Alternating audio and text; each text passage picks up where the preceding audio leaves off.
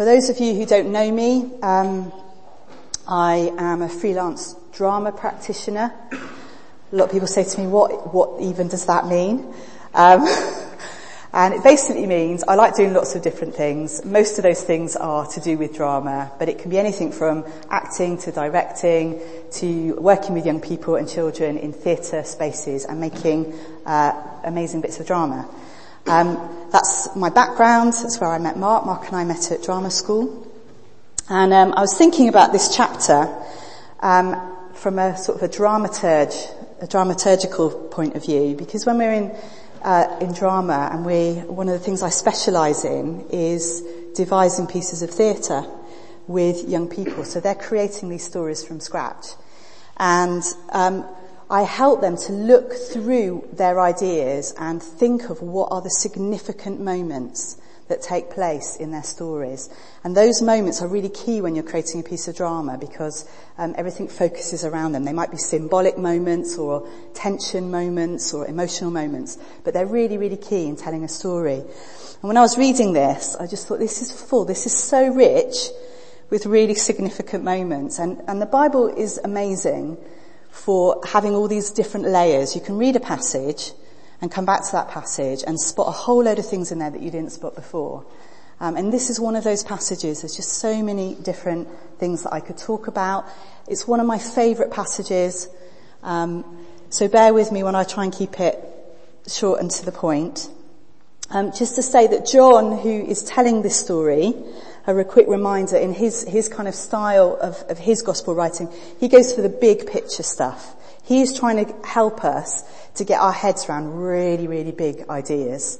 And this is a really big idea, and it kind of changes so much about how we are to worship God. And it's a beautiful picture. I've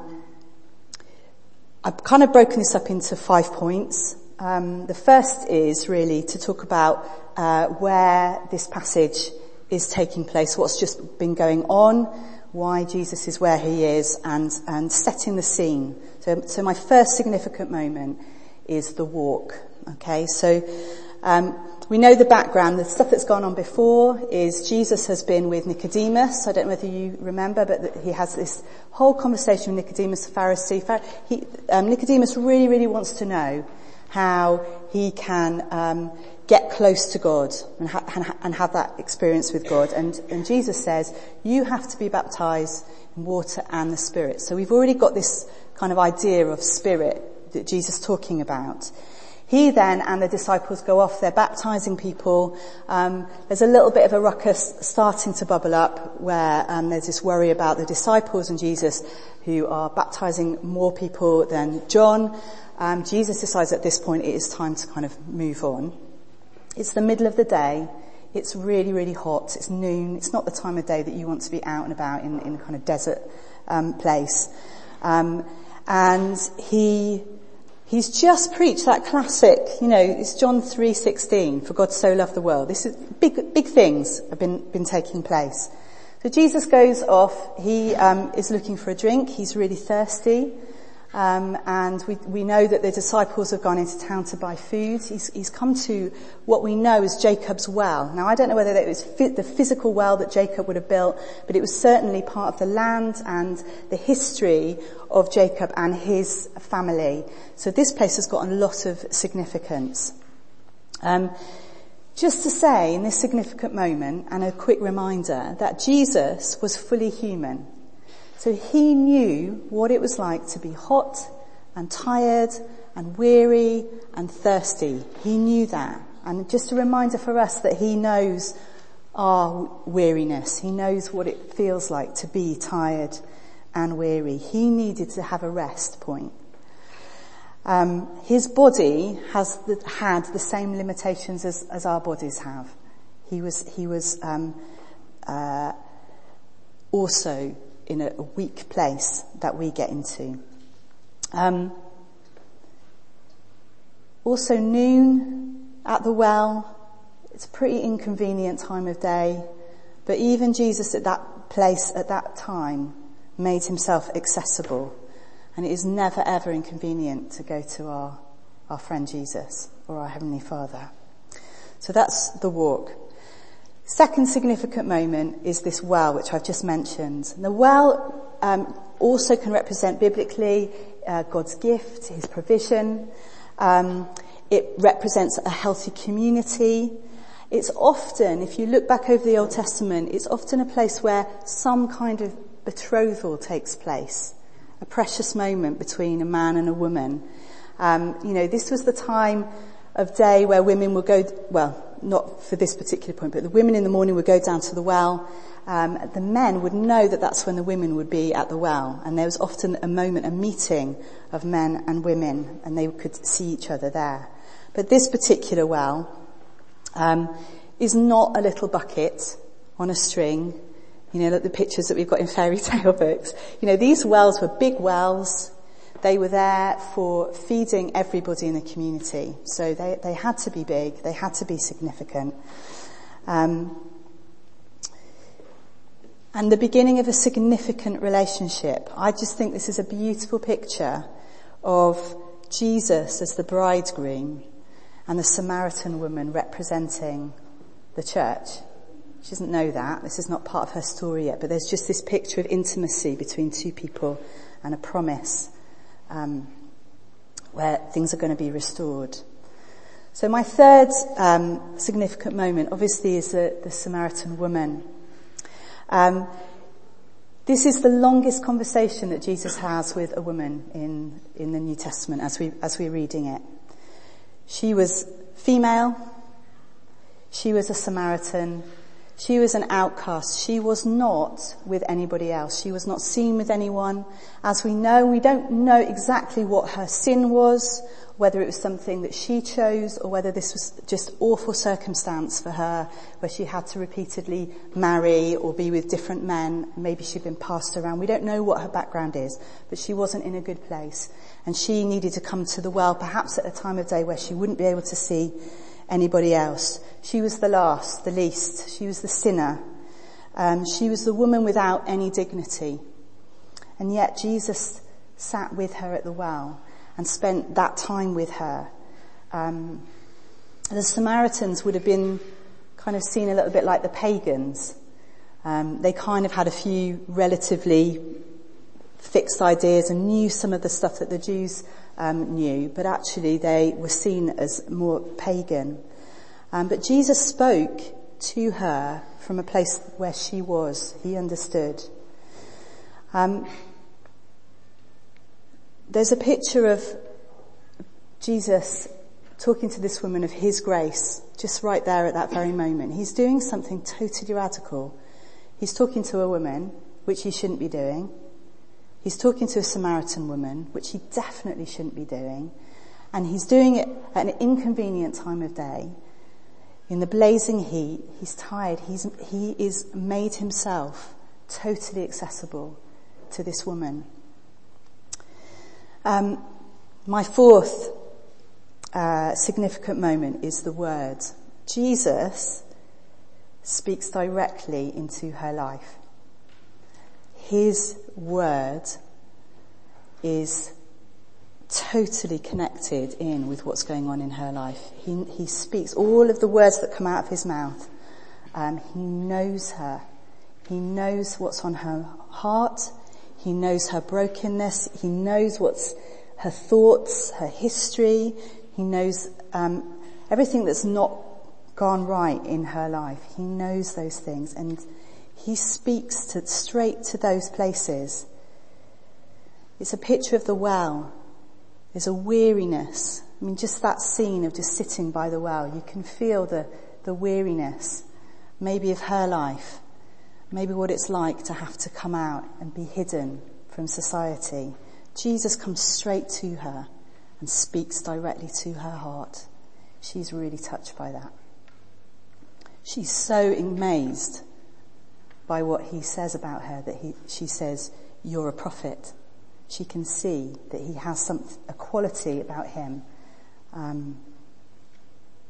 My final significant point is the way.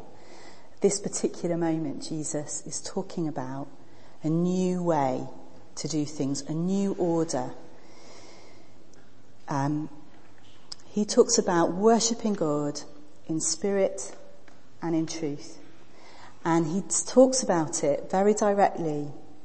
It's not optional. He says that we must worship in spirit and truth. Ezekiel talks about this. I can find it. In Ezekiel 11:19, he says, and this is sort of foretelling what's going to happen, I will give them an undivided heart and put a new spirit in them. I will remove from them their heart of stone and give them a heart of flesh. And he's starting to build a picture of what it's going to be like when Jesus comes and changes the course of history. Up until that point, worship is completely law-bound. Okay, you have to abide by a particular set of rules, and no one is able to go into the Holy of Holies in the temple. They're not allowed to go anywhere near that unless they are the special priest and once a year, and only under very, very specific circumstances. Here, Jesus is talking about worshipping in spirit and truth. This is totally radical. This is something that hasn't happened before. And it's the point where I kind of want to linger for a little bit for this congregation. You know, worship, what is worship? Is it singing a load of songs? Singing some biblical songs, so we're singing out truth? What does Jesus mean when he talks about worship? Actually, the word worship is worth-ship. It's what we give worth to. It's very interesting, isn't it, when you're maybe at a football match or you're at a concert and your most favourite musician walks on stage and people go absolutely nuts, shouting and, how often do you see that happening in church? It's our worth-ship. It's about our head, but it's about our heart. Here is a little description that I found about worship from someone called Piper. Worship must be vital and real in the heart, and worship must rest on a true perception of God. There must be spirit and there must be truth. Truth without emotion produces dead orthodoxy and a church full of artificial admirers. On the other hand, emotion without truth produces empty frenzy and cultivates shallow people who refuse the discipline of rigorous thought. But true worship comes from people who are deeply emotional and who love deep and sound doctrine. Strong affections for God rooted in truth are the bone and marrow of biblical worship. I really like that, bone and marrow. It's about being disciplined, knowing the word, really knowing the word, but adoring God, learning to do those two things, holding two things together. The Greek word that is used in this way for worship implies an attitude of reverence. And it's physical as well. There's gestures such as kissing hands or kneeling. It's not just a singing of a song. It's our whole self. It's really interesting when we think about Mark 14 and the woman who comes and breaks the alabaster jar over Jesus and the response of those people around Jesus at that moment who just think that it's over the top. And Jesus was so blessed by that act. This woman gave everything for him. That was it. That was all she had, and she chose to give everything to him. I was thinking about worship, and I was thinking about it in the context of relationships. Worship is about loving God and allowing God to love us. I think that's my really, really simple way of seeing it. And I was thinking, if you're in a relationship, if you're in a marriage, or you're just with someone, you invest in that person, and you set out very specific times to love that person. There's every day loving somebody and you just get on with it and you're generally nice throughout the day if you can. But there are other moments where you will sit with that person eye to eye. You will tell them that you love them. And you will wait to have a response back. You will go out for a meal or you will buy flowers or whatever your love languages are. But there is a specific moment for that intimacy where you can build on your relationship. If you don't do that, if you don't invest in that at all, it's very easy for our love to grow cold. And it's like that in our worship. We have to invest. We have to have those dates with God where we are intimate, where we are looking to him and allowing him to gaze at us. There's a transaction that takes place where our spirit meets his spirit. And I've got no English words that can describe what happens during that heavenly transaction, but we're left changed. Our hearts are softer. Our minds are renewed. We know the love of God. There's something about having that special time set aside. It's not very done, is it, in English culture, to be all out for someone, even if it's someone you really, really love. It's always going to be harder for English folk because we're so Victorian, I think, in our emotions, and we sort of hold everything back. But God loves our sacrifice of worship, and a sacrifice is something that is uncomfortable. Otherwise, it's not a sacrifice, is it? It's just something easy, and we just sort of stand there. But he loves our sacrifice of worship. He loves it when we don't want to worship and we choose to worship. He loves it when we're in a noisy space and the kids are making loads of noise and we can't really focus, but we choose to worship anyway. He loves it when they're playing the worst song in the world that you hate and you choose to worship God anyway, because it's a sacrificial. It's laying yourself, your will down and allowing God to come and meet with you anyway. And expectant hearts in worship. We should expect to meet with God when we worship.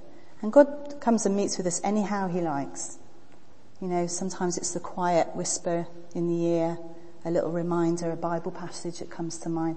Sometimes it's a member of the congregation who comes up and just says exactly the right thing at the right time. Sometimes it's waves of presence of God and tangibly people can feel God. However God's going to do that, he wants you to sacrifice your will before him and allow him to come and meet with you. Going back to the bride and bridegroom, which is kind of where I want to land.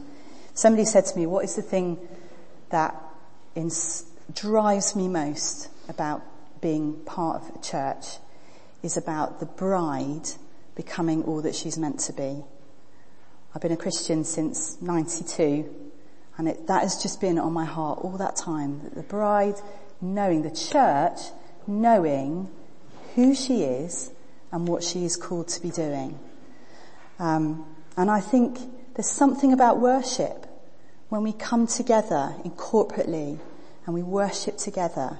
There's some kind of transaction that takes place where we get a better understanding of who we are as the bride and what we're called to be doing. The most dangerous church is the one who truly knows who she is. I think it's worth bearing in mind one of the reasons why there's usually in church families big problems with getting worship right. There's often, we've had stuff happening in churches where we've been in before, big things, big arguments about style and, but put all of that aside. If we knew who we were the bride, absolutely loved by God. If we knew that, ...